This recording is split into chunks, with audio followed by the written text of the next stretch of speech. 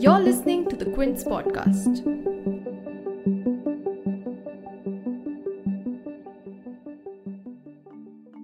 One nation but different prices for the same COVID-19 vaccine and a whole lot of confusion. Ahead of the rolling out of Phase 3 of India's immunization strategy that opens up vaccination for all citizens above the age of 18 starting 1st May, a big debate has erupted over the different price categories set for the centre, the state and private hospitals for the same Covishield and Covaxin shots. Even as the country is facing a vaccine shortage, under Phase 3 the government has now allowed both the vaccine manufacturers to release 50% of their production into the open market and sell it to states and private hospitals at a pre-decided cost. And so, Serum Institute that manufactures Covishield has decided to sell vaccine shots at Rs 400 per dose to states and Rs 600 per dose to private hospitals, while Covaxin's manufacturer Bharat Biotech will be selling one dose for Rs 600 to the states and Rs 1200 per dose to private hospitals. And all the while, the centre will be buying the exact same shots for Rs 150. And the one question that many people are asking is why the different pricing if we are so hard-pressed for vaccination right now? Given the exponential rise in infections in the second wave, many experts say that the need of the hour is to vaccinate. And undoubtedly, by increasing the eligibility criteria, Phase 3 intends to do exactly that.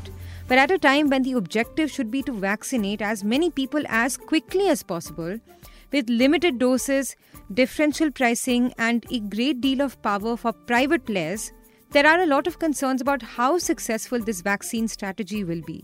So what are the criticisms about this vaccine strategy and what would have made for a better plan? To discuss these issues, I spoke to Mr. Praveen Chakravarti, a political economist and senior office bearer of the Congress Party, and Ms. Anjula Taneja, Inequality Campaign Lead at Oxfam India. You're tuned in to The Big Story, the podcast where we dissect the headline making news for you. And I'm your host, Shorbari.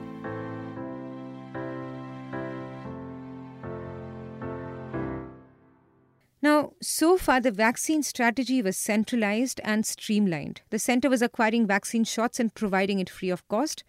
The first vaccine shots, as we know, went to frontline workers and health workers from January 16th earlier this year. The second group to get vaccinated were senior citizens and only those people under 45 who have comorbidities.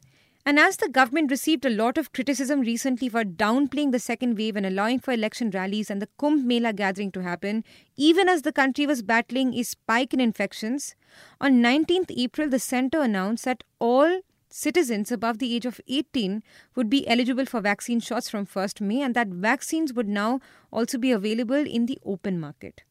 To clarify the strategy for you, the government will continue to buy 50% of Covishield and Covaxin shots at Rs 150 and continue to vaccinate people above 45 years of age free of cost. And they will also allocate doses to states depending on which state has how much infection rate. But additionally, as vaccine manufacturers release 50% of their supply into the open market, states and private hospitals can buy their own vaccines at a different rate and a higher rate, as I've mentioned, and simultaneously vaccinate the remaining population. So instead of a linear strategy, what we have right now are three different avenues for vaccination: central hospitals, state hospitals, and private hospitals. And although here the intention is to vaccinate as many people as a team, with a vaccination shortage at hand and less than a week to go before the rollout of Phase 3, the question is, how will the distribution of doses work seamlessly between states and private hospitals? Is it not possible that certain states and hospitals may try to acquire more doses from the 50% of supply available in the open market? Moreover, with the inequity in pricing, is it not possible that private players may get an upper hand in the open market while some don't get a timely vaccination? When it's in the interest of the society to vaccinate as many people as possible, is this a good strategy to decentralize the vaccination process, or does it stand to potentially risk the immunization process? Mr. Praveen Chakravarti argues that vaccinating the population right now is for public good. Hence, the vaccines too should be priced as a public good, unlike, say, a flight ticket, where different passengers pay different amounts for similar seats. See, first and foremost, we must understand why there should be a certain price and how that pricing should be arrived at for any good or service or asset. Let us now be clear that COVID is what economists may call a tragedy of the common, which means it is a social problem. So it is in the interest of society and as a country that we get as many people vaccinated in the shortest possible time. Correct. So it is not, which means COVID vaccines are not a private good. It's a public good because it is in the interest of society, which means it must be priced like a public good. It cannot be priced like a private good. What does that mean? If, say, for example, education is a public good, you cannot have different school fees saying, oh, for some people, for the same class, to study in the same school with the same teacher, some people will pay 200 rupees, some people will pay 150 rupees. For some people, it will be free. And these are all students sitting next to each other. But in an airline, you can have that. Why? Because, and that's what happens. People may be sitting in the same row, in the same flat, but they would have all paid different prices. Because airline tickets is a private good, but education is a public good. Got it. So, which the same thing, in the same principle, COVID vaccines are a public good. It makes absolutely no sense at all to have differential pricing for a public good when it is in the interest of the nation to get as many people vaccinated as possible. Now, public health care is technically the state government's responsibility in the federal structure. But several states ruled by opposition parties, such as Kerala, Rajasthan, West Bengal and others, are asking why is it that states are having to acquire the same dose at a higher price when the state finances are already strained? Why put the burden of buying vaccine shots on the states when the pandemic and lockdown have already affected the state's earnings?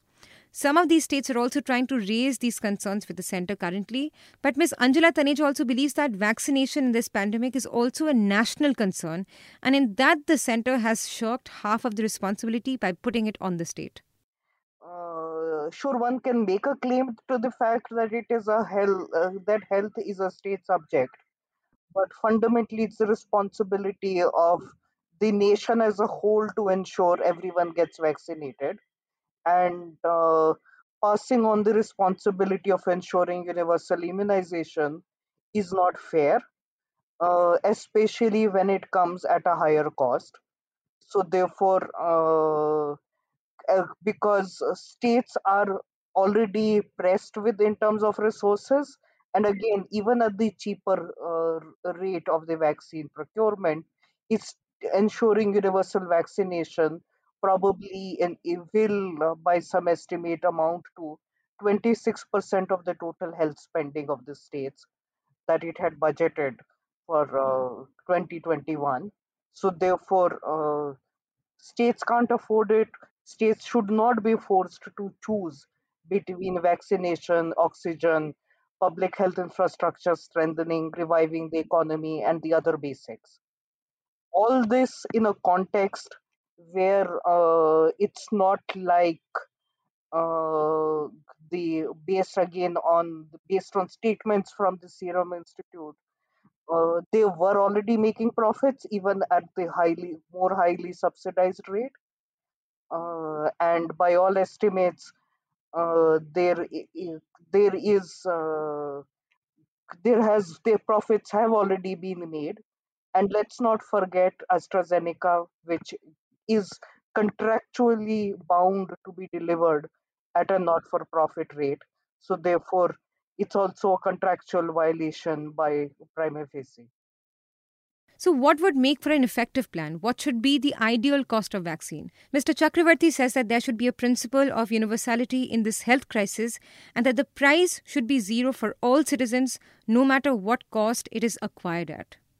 Ideally, there should just be one price, and that price should have been zero for everybody. This is not the time to distinguish between rich and poor. This is not the time to distinguish between urban and rural. This is the time to get as many people vaccinated in the least amount of time. And that is possible only if you make it very simple, which is everybody has the same pricing, just go procure, and that price could be zero. This does not mean that the private vaccine manufacturers have to sell it at zero. All I'm saying is that the government of India should have entered into a purchase contract with the vaccine manufacturer transparently, and they should have bought the vaccine at whatever price. They may, that makes sense. And then the government of India offers it for free to the citizens of India through the states, where the states implement and vaccinate all Indians for free. This is how this should have been done. I think as a country, we should only be focused on one number. We should stop focusing on all these number of cases and hospitalizations and tests and all that. They're all, in some sense, kind of meaningless at this point. Only one number. What is the percentage of Indians that have been vaccinated every single day? The only number we should focus on.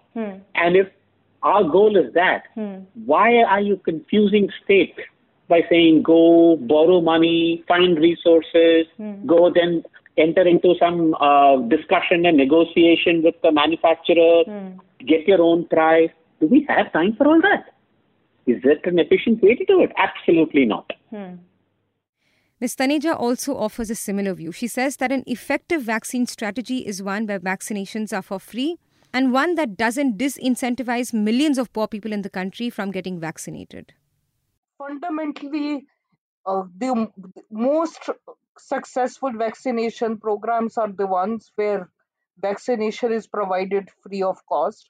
So therefore, one major drawback of this decision is we are effectively walking back from a commitment to free COVID vaccines for all.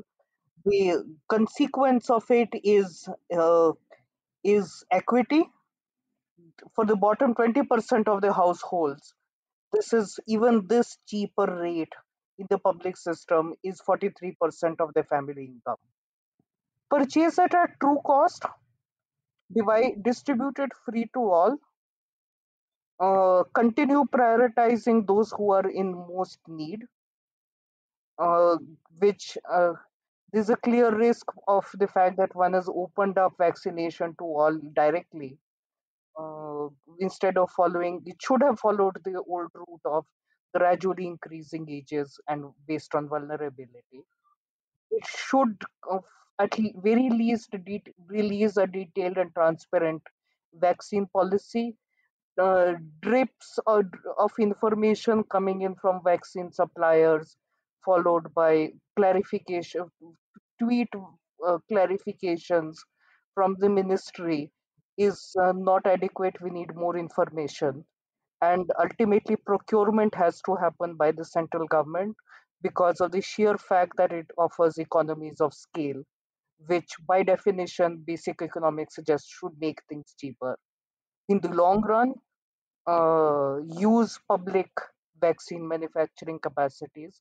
There's no reason why one or two manufacturers be allowed to be the only ones to prepare the vaccine, to manufacture the vaccine in the long run and strengthen the public health system, because we are all seeing that vaccine is not the only thing that's running short.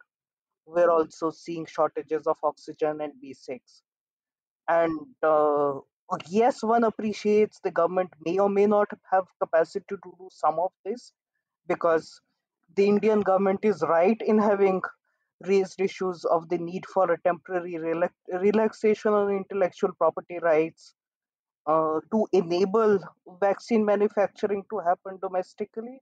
So, in this respect, it's essential to support our government in this and also fight back against vaccine nationalism by rich countries that have been hoarding the vaccine. Probably India needs them more right now. If you like listening to this episode, please subscribe to the Big Story playlist for episodic updates. We're live on Apple, Google Podcast, Spotify, JioSaavn, and most of the other popular podcast streaming platforms. For other podcasts, please log on to the Quint website and check out the podcast section For any feedback, shoot an email to podcasts@thequint.com.